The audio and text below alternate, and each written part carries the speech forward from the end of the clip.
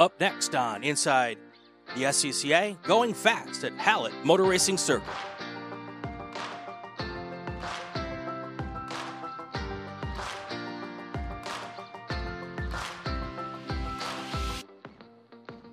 Welcome to the latest episode of Inside the SCCA. I'm Brian Belansky, and tonight we've got a very, very special guest. He is six-time SCCA Runoffs National Championship champion, Jesse Prather. Jesse, welcome. Glad to be here. Thanks for having me, Brian. Coming to us all the way from Topeka, Kansas.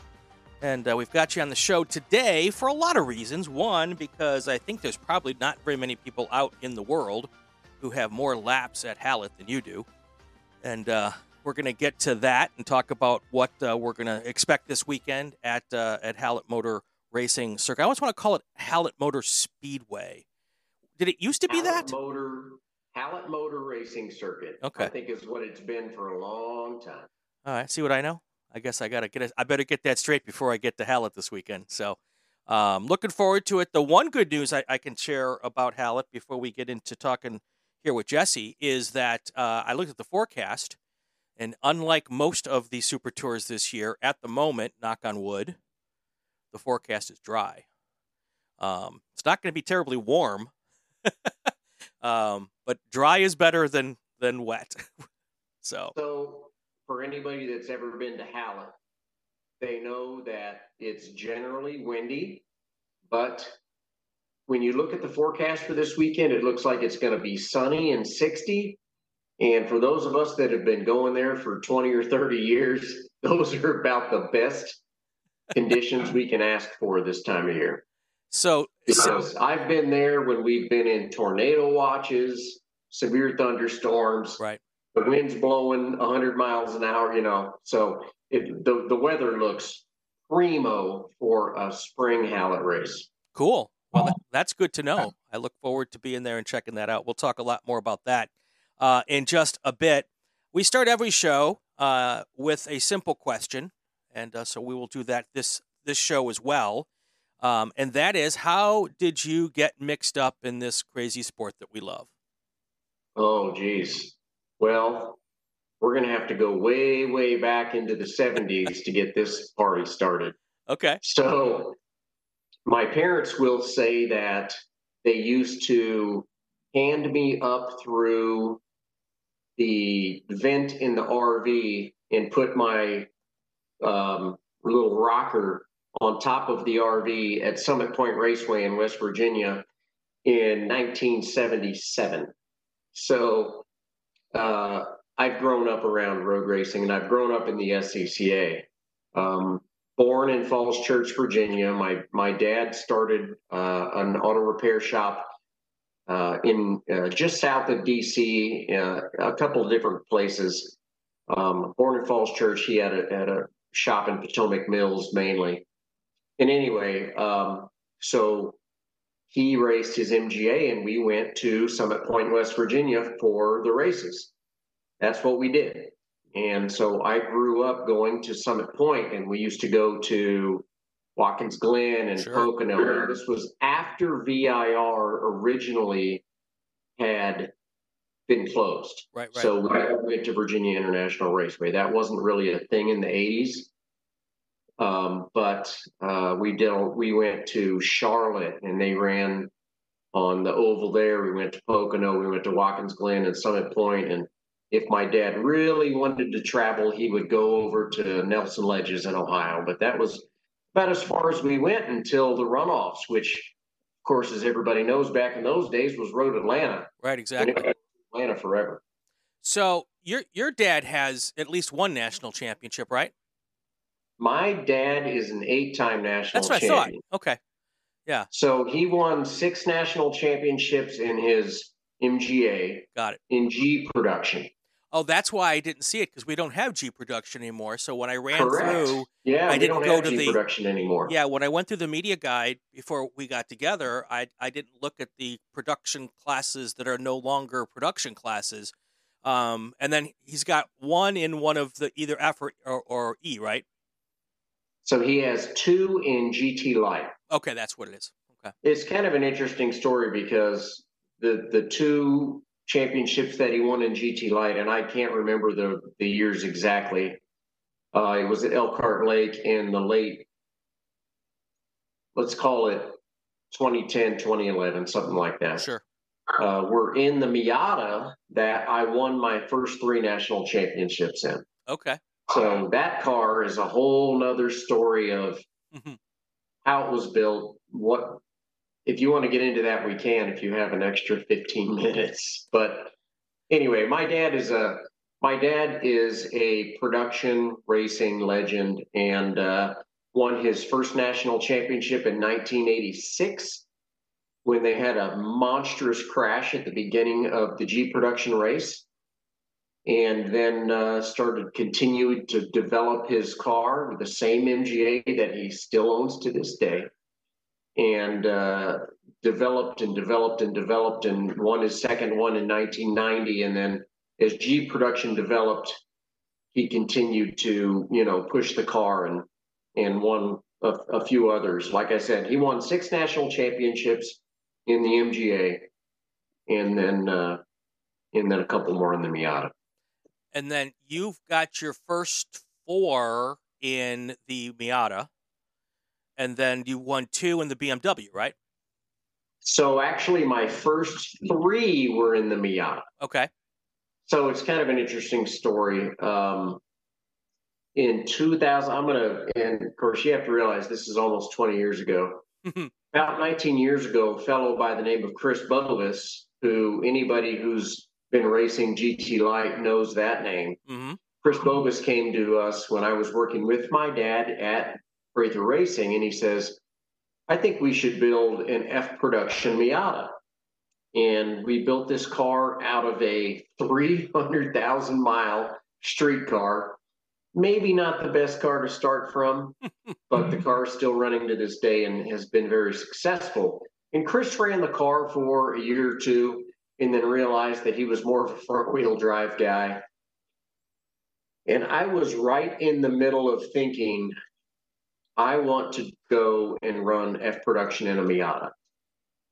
And rather than build one, what I did was I bought the car back from Chris Bovis. Sure. In 2006. I believe I bought it from him in June of 2006. Went down to Hallett. They used to have what they called the Firecracker Grand Prix, 4th of July, in July, and went down there and started getting qualified for the runoffs that year. And there was a guy by the name of John Sereno.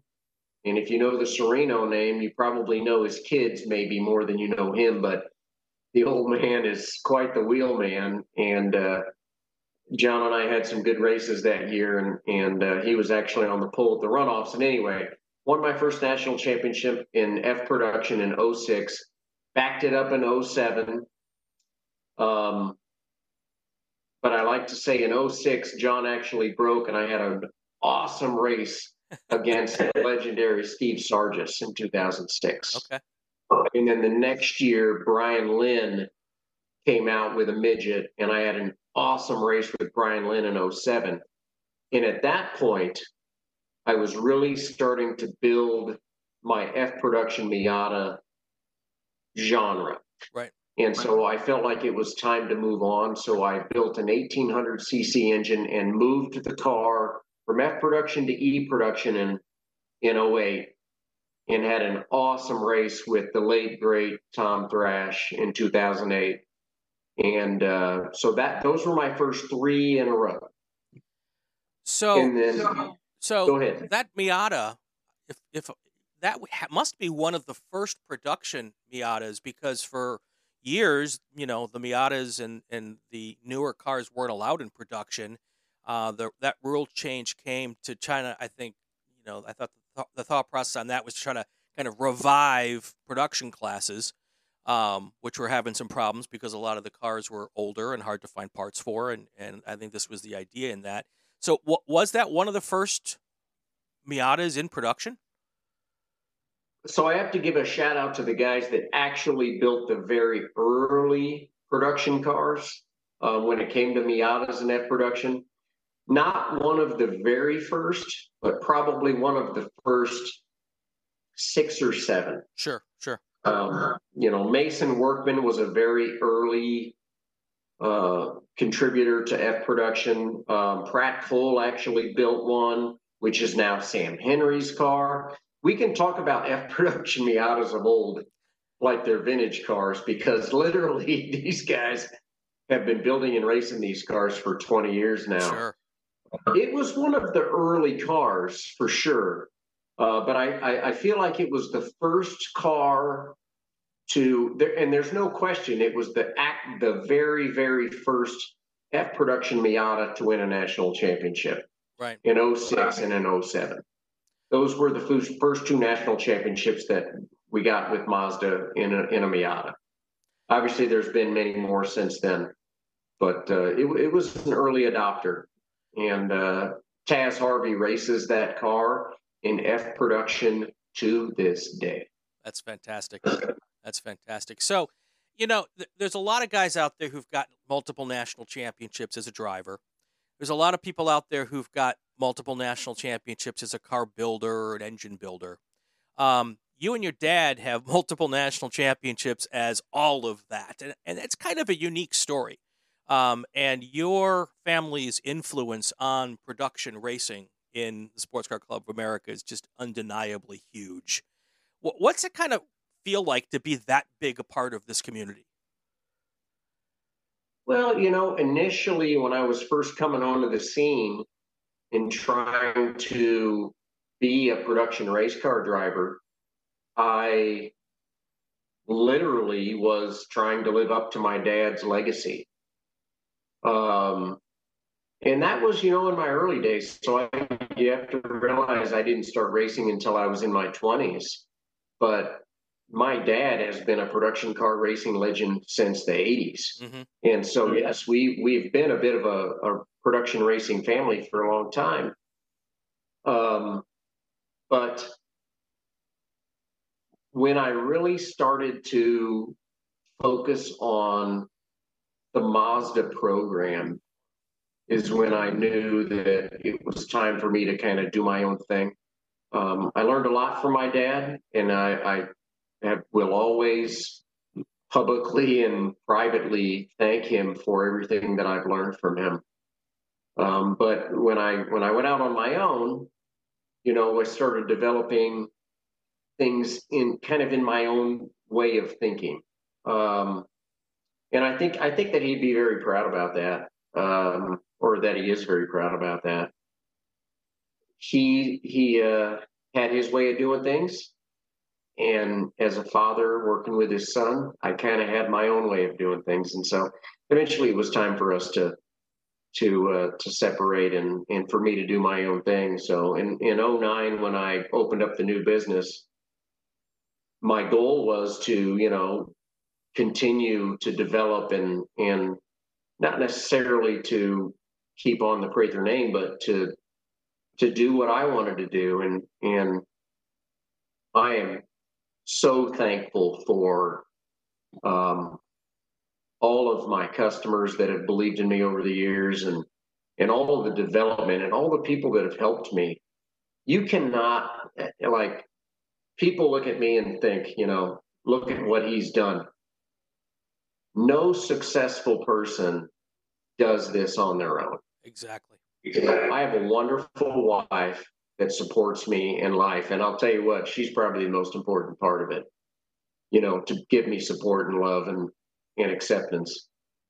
And then on top of that is all my customers, and most of them are friends. And so we've just continued to build the brand. And, with the introduction of social media over the last, 10 years, probably more. I was kind of a late bloomer when it came to social media, but always trying to, educate people and help whenever I can. And so, yeah, it's been a great ride, and it's my goal in life to continue to help all of my guys and continue to develop and keep the JPM brand all the way at the top. So What's the dynamic of when you're at the racetrack and racing against your customers when you're as good as you are? Is that ever an issue with your customers? So that's a really good question. And it's the initial reason why I got out of F production in 2007 was because we were really, I had developed this car into something that was really good. And I didn't want to race against the customers anymore. And then in '08, didn't really have any customers in e-production back in 2008. And so I'm like, well, let's develop something else and let's try and take that to the next level. And then after that, and honestly, it's going to kind of sound like a strange thing, but when I opened up Jesse Prather Motorsports, that was my focus. And so Mazda actually hired me to do this development project on a brand new 2010 NC for e-production. Got it. And that was a 4 to 5 year development process that took me out of a front running position during the development phase. These cars now are very well developed and they're very good, but I've always attempted to stay out of my customers' classes if I can. So moving forward, like when I purchased this BMW, let's go back a little bit. I continued to run e-production, and then I built the RX-7, the first gen RX-7. But that was a tribute car that I built with my buddy Don Chrisman, the Mazda Godfather. And that was a tribute car to Tom Thrash. Okay, gotcha. So I did that. So I spent 5 years developing the NC, and then I built the RX-7 as a tribute car. It was more of a tribute car than anything else. Bought it from Paul Peniter in Texas. And then after that, it was like time, okay, let's do something that I think we can actually dominate with. And that's when the BMW came along. And I'd raced against this particular BMW for years. And I always thought to myself, this car has serious potential. I think it just needs to be taken up to the next level. And so after I purchased the car, brought the car to the shop, got it on the dyno, kind of saw what we were working with, did some development, and I actually ended up blowing up the engine that came with the car in the second weekend at the June Sprints that year. So that would have been 2019. And took the engine apart, and that's when I realized we've got potential here. Yeah. So I built my own engine that year for the 2019 runoffs, and nobody knew what was coming that year. Nobody but me and my dyno, because it was ridiculous. Yeah. So over these last few years, I've been doing really well in e-production, obviously, but it's time for me to get out of that. I actually have the car rented this year to Greg Ira, a good friend and a two-time national champion, and the car's for sale. So looking for somebody that wants to get into literally the best e-production car in the country. And I'm going to move on to something else, a class I've never run in. And we're not going to reveal that tonight. Is that different from what you're going to run in at Hallett? Correct. Okay.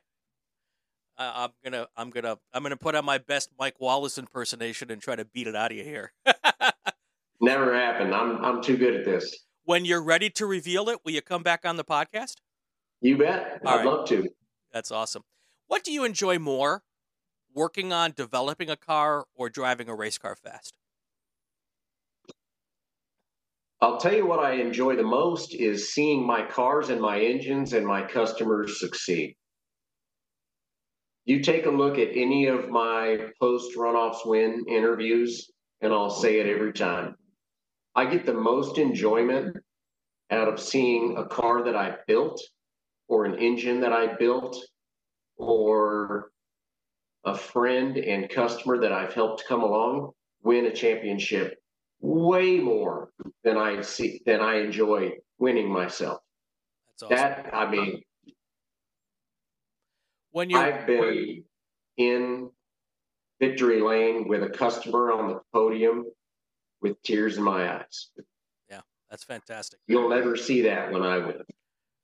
On the build side, is your secret sauce in the motors, or is your secret sauce in developing the setup in the cars? All of the above. He's not revealing any secrets tonight, folks. the secret sauce is in the build from scratch. The secret sauce is where you start from the bottom. It's in the chassis. It's in the suspension. It is in the engine. It is in drivetrain friction. It is in tuning. It is in camshaft development, and I can go on and on. So it's any successful car / engine builder will tell you the same thing. It's not one thing. Sure. And you can have the best car and not be able to get it done because you don't know how to set the car up or you don't know how to drive it to its potential.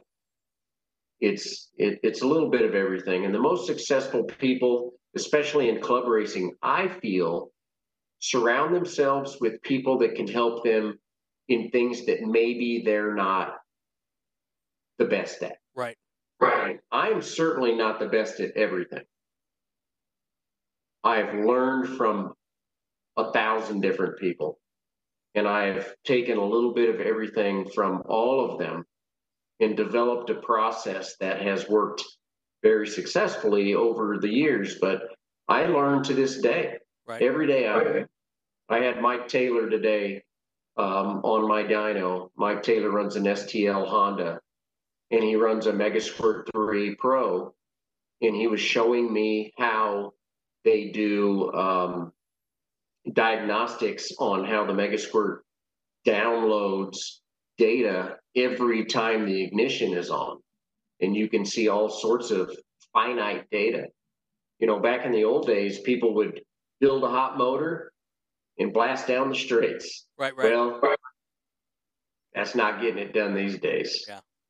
So, yeah, I mean, and everything from, you know, and don't get me wrong, where the rubber meets the road makes a big difference too. You have to have good tires, and you have to have good brakes, and you have to stay on top of your car. I've said this for years. You probably need to spend, if you want to be really, really successful in even a good club racing effort, you need to spend 6 to 10 hours on your car for every hour that you get on the track. Sure. And that may seem a little swayed, but it's how we succeed. We do not let our cars sit. Right. They're constantly prepped. You know, I get a lot of people asking me questions because they know I've been doing this for a long time, and I've built some cars, and I've driven some cars, and I've worked on lots of cars. And you know, when people are trying to get started in the sport, they ask me how to get started. And my first advice is always to, you know, until you know you've got, as my dear late friend G. Dub Henderson would say, the passion. Until you know you've got the passion, rent somebody's car and know you want to do this. And then we always hear the advice, you know, buy a car that's sorted, which is also, it's good advice, especially if you don't have a lot of technical knowledge. But I think that the best club racers are the ones that build their car from the ground up and get advice from people like you and learn along the way. But I find that the most successful drivers, the most successful cars are typically the cars that the person who built them knows every little nook and cranny of that car and knows all the development that's gone into it. And that's where the success comes from. Well, let me give you an alternative motive to that. So I did not build this BMW originally.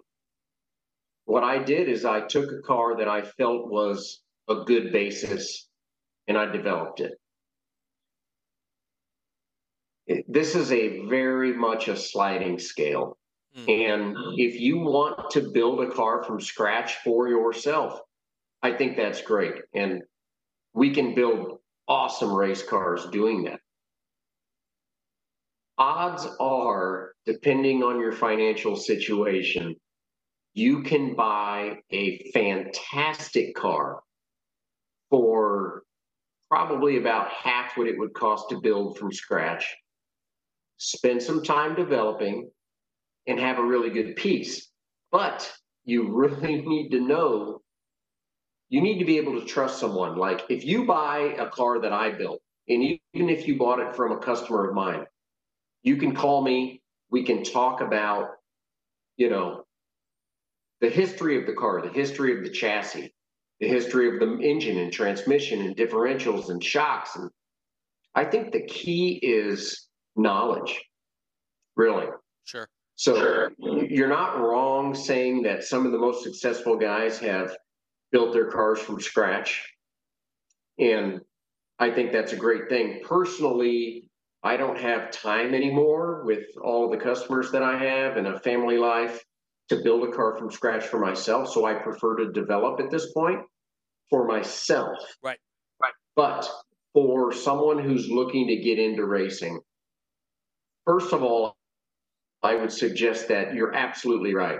I think you should rent like a spec Miata, go to a driver's school, experience what's happening. There are great prep shops in this country that can help you out, whether it's a spec Miata, whether it's a Formula V, whether it's an SRF3, whatever.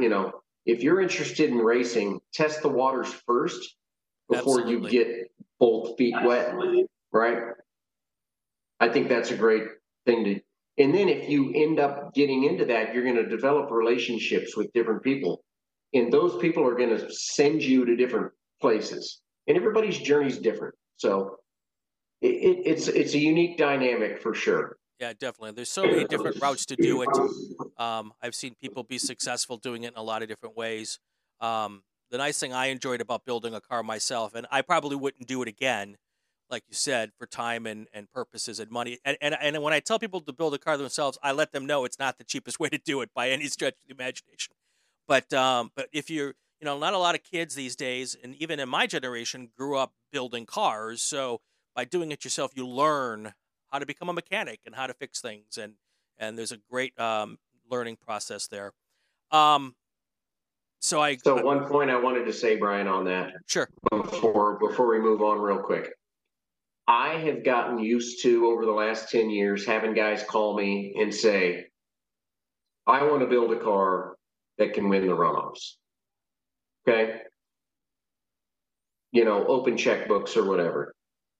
You are absolutely right that you can absolutely build a car in your garage with some knowledge from not only people like me, but other builders all over the country, and develop this car into something over time. You absolutely do not have to jump into a super serious situation. That's just where I'm at these days. Sure. As a builder, but absolutely. So I get emails pretty much every day with guys looking for suggestions. What can I do? Where can we go with this car? Can you help us with shocks? Will you help us with an oil pan baffle plate? Will you help us with even simple stuff? I'm happy to help all the time. So how many times? I think sometimes guys get very standoffish with me, and maybe some of the other big builders, thinking that we're not just normal people, but I'm a totally normal guy. Yeah. Call me anytime. Send me an email, look me up, jessePratherMotorsports.com. It's easy to find me. So happy to help. How many times has a customer come to you and said, I'm building this car, help me finish this car. I can't figure it out anymore. Here, I'm going to give you my bucket of parts, and then I want it back when you're done with it. So depending on the car, I'm good with it. Like if you could probably bring me a Miata completely disassembled to the bare chassis, and a 55-gallon drum with all the nuts and bolts and mixed up in a tumble, and dump them out on the floor, and I can sort them for you. So these days I specialize. Yeah. But I get a lot of that. I know what you're saying. They get started and they get in maybe a little over their head and they're like, oh my gosh, what am I doing?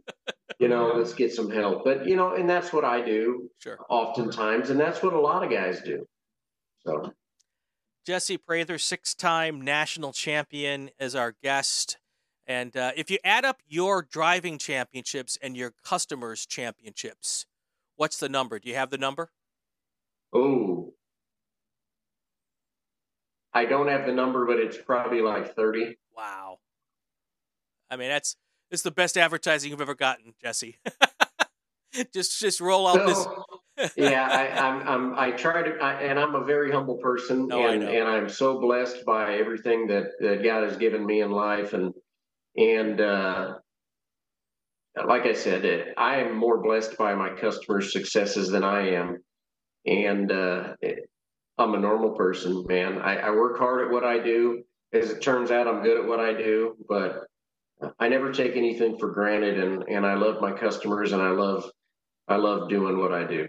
So let's transition, and I think you're going to come back on a podcast down the road, and we're just going to talk about building stuff and having fun and your book of knowledge, as much as you'll share with us, without giving away too many secrets, could be just a ton of fun. So let's do that down the road. But we one of the big reasons why we brought you here is we're doing a preview before every Super Tour this year of what it takes to get around a particular racetrack quickly.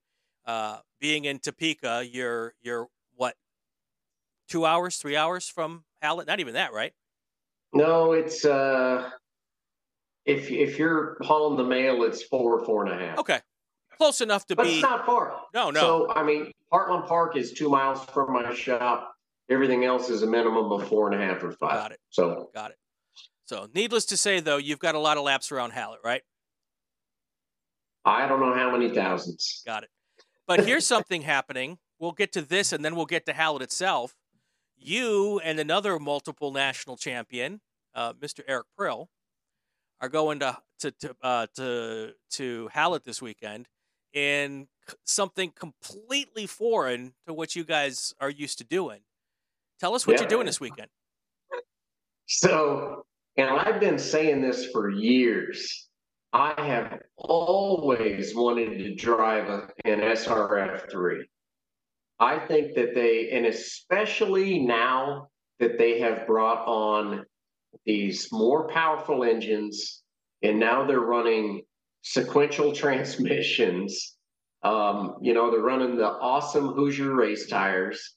These cars are fast. Oh, yeah. So as a production driver, I've been watching these guys. So I've got this BMW in E-production that goes down the straight way faster than those guys do. And their lap times are literally right on top of mine. So these cars have become, you have to realize, I grew up in the 80s when they were running them as sports Renaults, and literally the bodies are the same. Oh, yeah. Like they look the same as in the 80s, right? But underneath, these things are serious race cars. So, Eric sold his car last fall, and I'm not running the BMW this year. And so we thought to ourselves, you know what we should do? Go run some SRF3s at Hallett. Let's call Scott Stevens at Hallett. And Scott's the guy that owns Hallett and runs the Hallett race shop there. He's got 2 rental SRF3s. They both have the SADIV sequential transmissions in them. And if these guys don't know how to set up a car for Hallett, I don't know who could. Sure. Because it's at the track. So it's kind of a double-edged sword. So Eric and I have no delusions that we can run with the Denny Striplings of the world when it comes to jumping into an SRF3 in our very first weekend. And Denny's going to be there, which is going to be fun. And Grayson Strathman, who's a great kid from Topeka, who's also really fast. But we're looking forward to I think it's 28 SRF3s at Hallett this weekend. Yeah. And, Hallett's 1.8 miles for one lap. So you think about that compared to like VIR, it might as well be a 50-plus SRF field. So we're really looking forward to this. My first race ever was in a sports Renault. So, and back in the day before we had, regularly 30 car fields in sports Renault, you'd get a big field for like the June sprints, but your normal regional races, there'd be, 5 or 10 of them, and sports Renaults ran regularly with the production cars. That was the way they grouped the classes together. And, the production cars would blow past us in the straight lines, and then we'd catch right back up to them in the twisty bits. And we were the biggest frustration. The production car guys hated us because they couldn't see us because we were so far down low. And it was always a big struggle. But you're absolutely right. They make power and their quickness in way different ways. But you may have no delusions of grandeur. So is it just you and Eric racing against each other this weekend? Because I know you guys are good friends. Well, in our own minds, maybe. Yeah, exactly. But no, obviously we're going to be out there with everybody else. Sure. But you're absolutely right. It's kind of funny you mentioned that, because back in the early 90s, when my dad was running G production in his MGA, yep, the sports Renaults were slower than a G production MGA. Yeah. In these days, they are ridiculously fast. Yep, absolutely. Absolutely. It's going to be a lot of fun. All right, so Hallett Motor Racing Circuit. I've not been there before, so this will be my first time. I'm looking forward to it. 1.9 miles, 1.8 miles. What's the quick, what's the way to do this? Well, like Tony Ave always says, more gas, less brake. That's the key. Sure. So Hallett is a very low top speed. Say in an SRF, and I'm going to guess here, it's probably 105 miles an hour. Okay. Top speed. But you have a 95 mile an hour turn one. So like you were mentioning, you were talking about Blackhawk. I would say that Blackhawk is very similar, except for Hallett has some pretty serious elevation. Sure. And it's an old school track. I believe it was built in the 70s. And it's your typical old school club racing track. It's an awesome bull ring, perfect, about 3 cars wide road course. It's wonderful. It's a wonderful track. Is there a particular setup that you need to go for?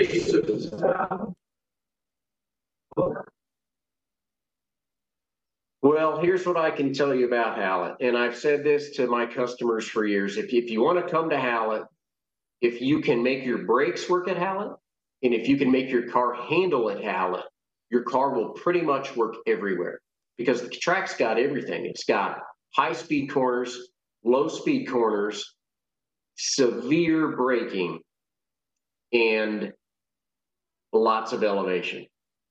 And in the middle of all of that is a track that's maybe not butter smooth. So Hallett literally has everything if you want to see if your car can run. I've said it for years. If your car can be fast at Hallett, it can be fast everywhere. And some of our fastest racers run at Hallett, and they are fast there and they are fast everywhere. You look at Matt Reynolds and Jim Drago, Denny Stripling, and you can go class to class. Sure. But it's the perfect club racetrack of old. Nice. I hear everybody who's been there just rave about it. Obviously, it's maybe hard to get to. It's in the middle of the country. Not a lot of people would call this a destination track. But I've never heard anybody who's raced there say a bad thing about it. So I'm looking forward to it. Is there a particular corner that you've got to get right to make your lap fast there? So if you've never been to Hallett, the key, there's 2 keys to the track. When you come up into turn 4, so you'll come through turn 1 very fast, up over a big hill, down into turn 2, which is very, very tight. getting out of turn 2 is very key, heading up the hill towards turn 4. Turn 4, the turn 4-5 complex is very, very fast, and it is absolutely blind. So the key to this corner is to be all the way to the left as you come up the hill and turning in later than you would think, because when you get to the very top of the crest of the hill, in between 4 and 5, you need to be all the way to the right. And so if anybody's paying attention, remember this. Super late in 4, by the time you get to the top of the hill, be all the way to the right, and it's a quick transition, and I mean into 5, down the hill towards 6. The other really high pressure corner is the entry into what everybody knows as the bitch. So that's going to be turn 7. And it is pretty much flat out in a spec Miata. Anything faster than a spec Miata, it's very sketchy. It's a very fast left-hander into a crest where all you can see is the sky, into a very hard brake zone to come out of the bitch. So if you can get those 2 corners down, you can do pretty well up Hallett. Is that section just a faith, hope, and love kind of situation? Some of it is. I mean, a lot of it is going to be track knowledge. Like if you've never been there and you don't know. So back in the old days, as you were coming into the entry into turn 7, as you crested into the corner, there was actually, so you have to realize Hallett is right on Interstate 412. And there was an old billboard that had 3 posts, old posts sticking up on the interstate. And as you turned into the corner, if you would go right between those posts, you could go straight over the hill and pretty much leave yourself flat on the gas. And when the car landed, you could hit the brakes and make the corner. I don't know that that's still there, although I think it may be. You know, I've done so many laps at Hallett that I don't necessarily need that anymore. Right. But keep that in mind if you're approaching turn 7. It's very blind and it's very fast, and it's one of the best corners in racing. Yeah, it kind of reminds me of the first time I raced at Road America, and you know the kink is something that you can do flat out, or the car can do flat out. You don't know you can do it flat out until and it took me 25 laps before I think I did it once a little earlier, but by lap 25, I'm like, okay, I got this. It kind of sounds like you need a bunch of laps there to get that section. And once you get it, you probably got it, right? Well, part of the deal is at Hallett is it's not a super high top speed. So maybe you're coming into there, like you're coming into the kink. And it's funny you mentioned that because Eric Krill and I used to talk about this. So our goal was always for our minimum speed in the kink to be 112 to 114 miles an hour. And this is in a production car, right? Whether it's a Miata or a BMW. At Hallett, our speeds are so much lower. It's more like being in a go-kart track. It's more like, it all comes at you so much faster. You're going to find that you get no rest. You get a little bit of rest on the front straight, but there is no rest at Hallett. Right. And by the way, speaking of the front straight, when they repaved the track, they still did not take out the big bump coming onto the front straight. So as you track out onto the front straight at Hallett, you're going to probably end up coming over to the left a quarter of a car length so your car doesn't bottom out. So think about that as well. So these little nuances that all these tracks have. And I can talk about it at 50 different tracks, but Hallett is, to me, a top 5 track in this country, and I've been basically to all of them. Yeah. So it's one of the best.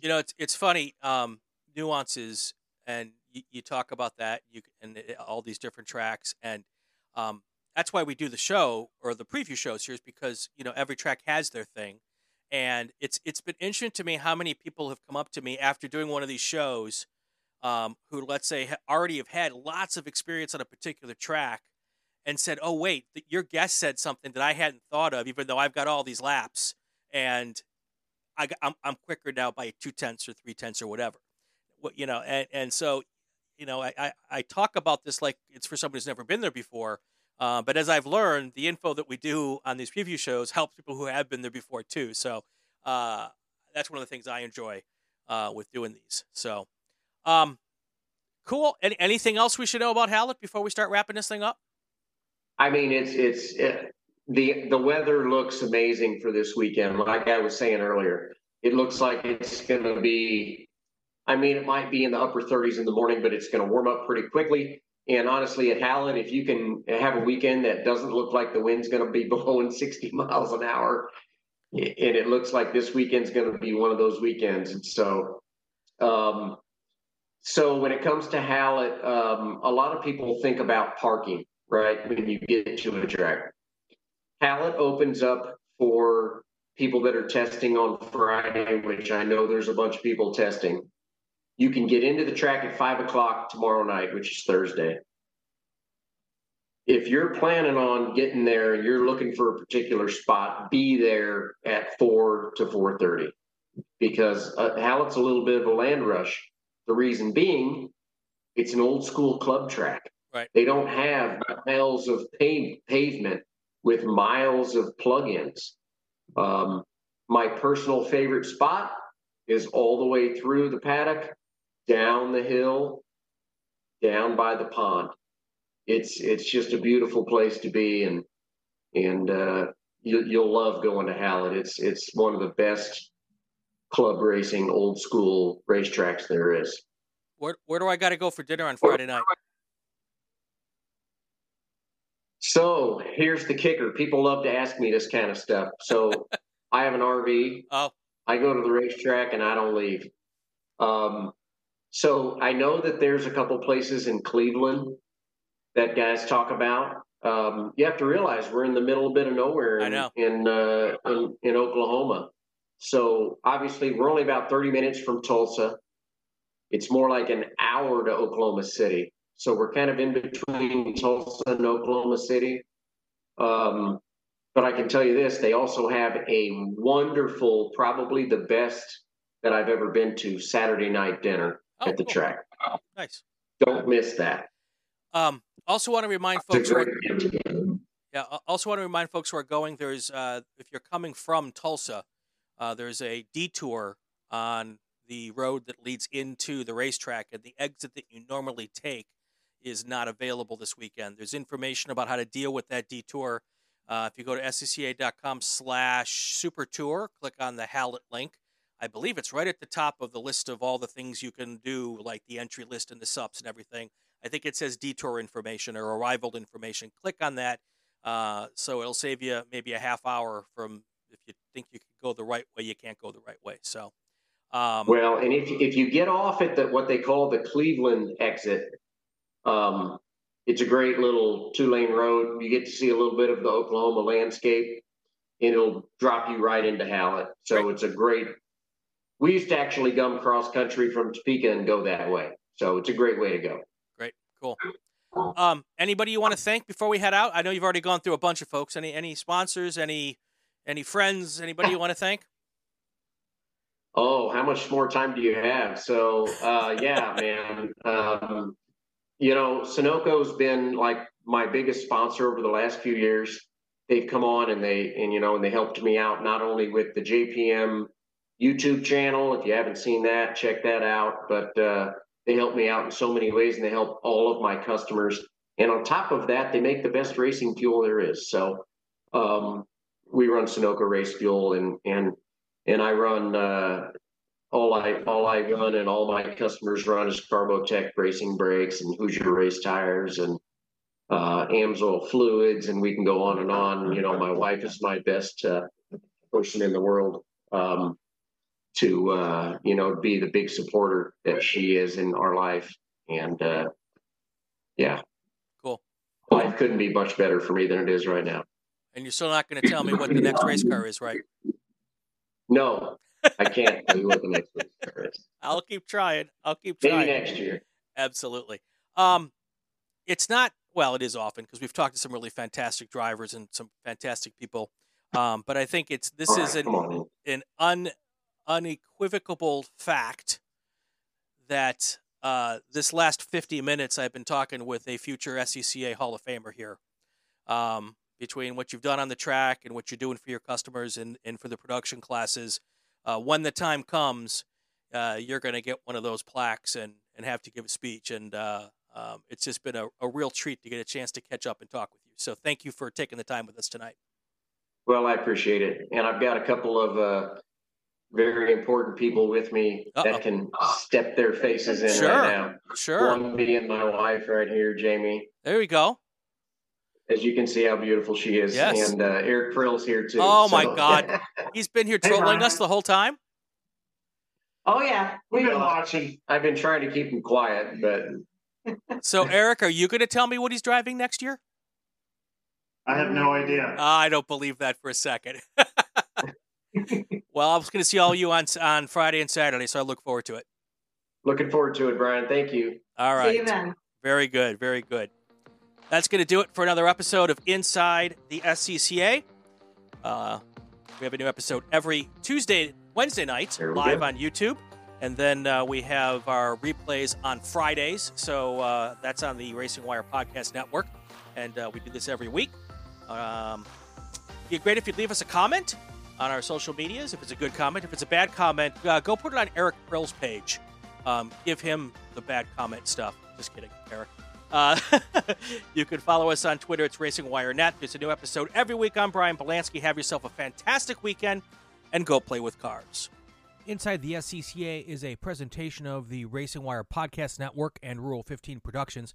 This podcast is not affiliated with, endorsed, or sponsored by the Sports Car Club of America. The views expressed within are those of the host and our guests and not that of the SCCA.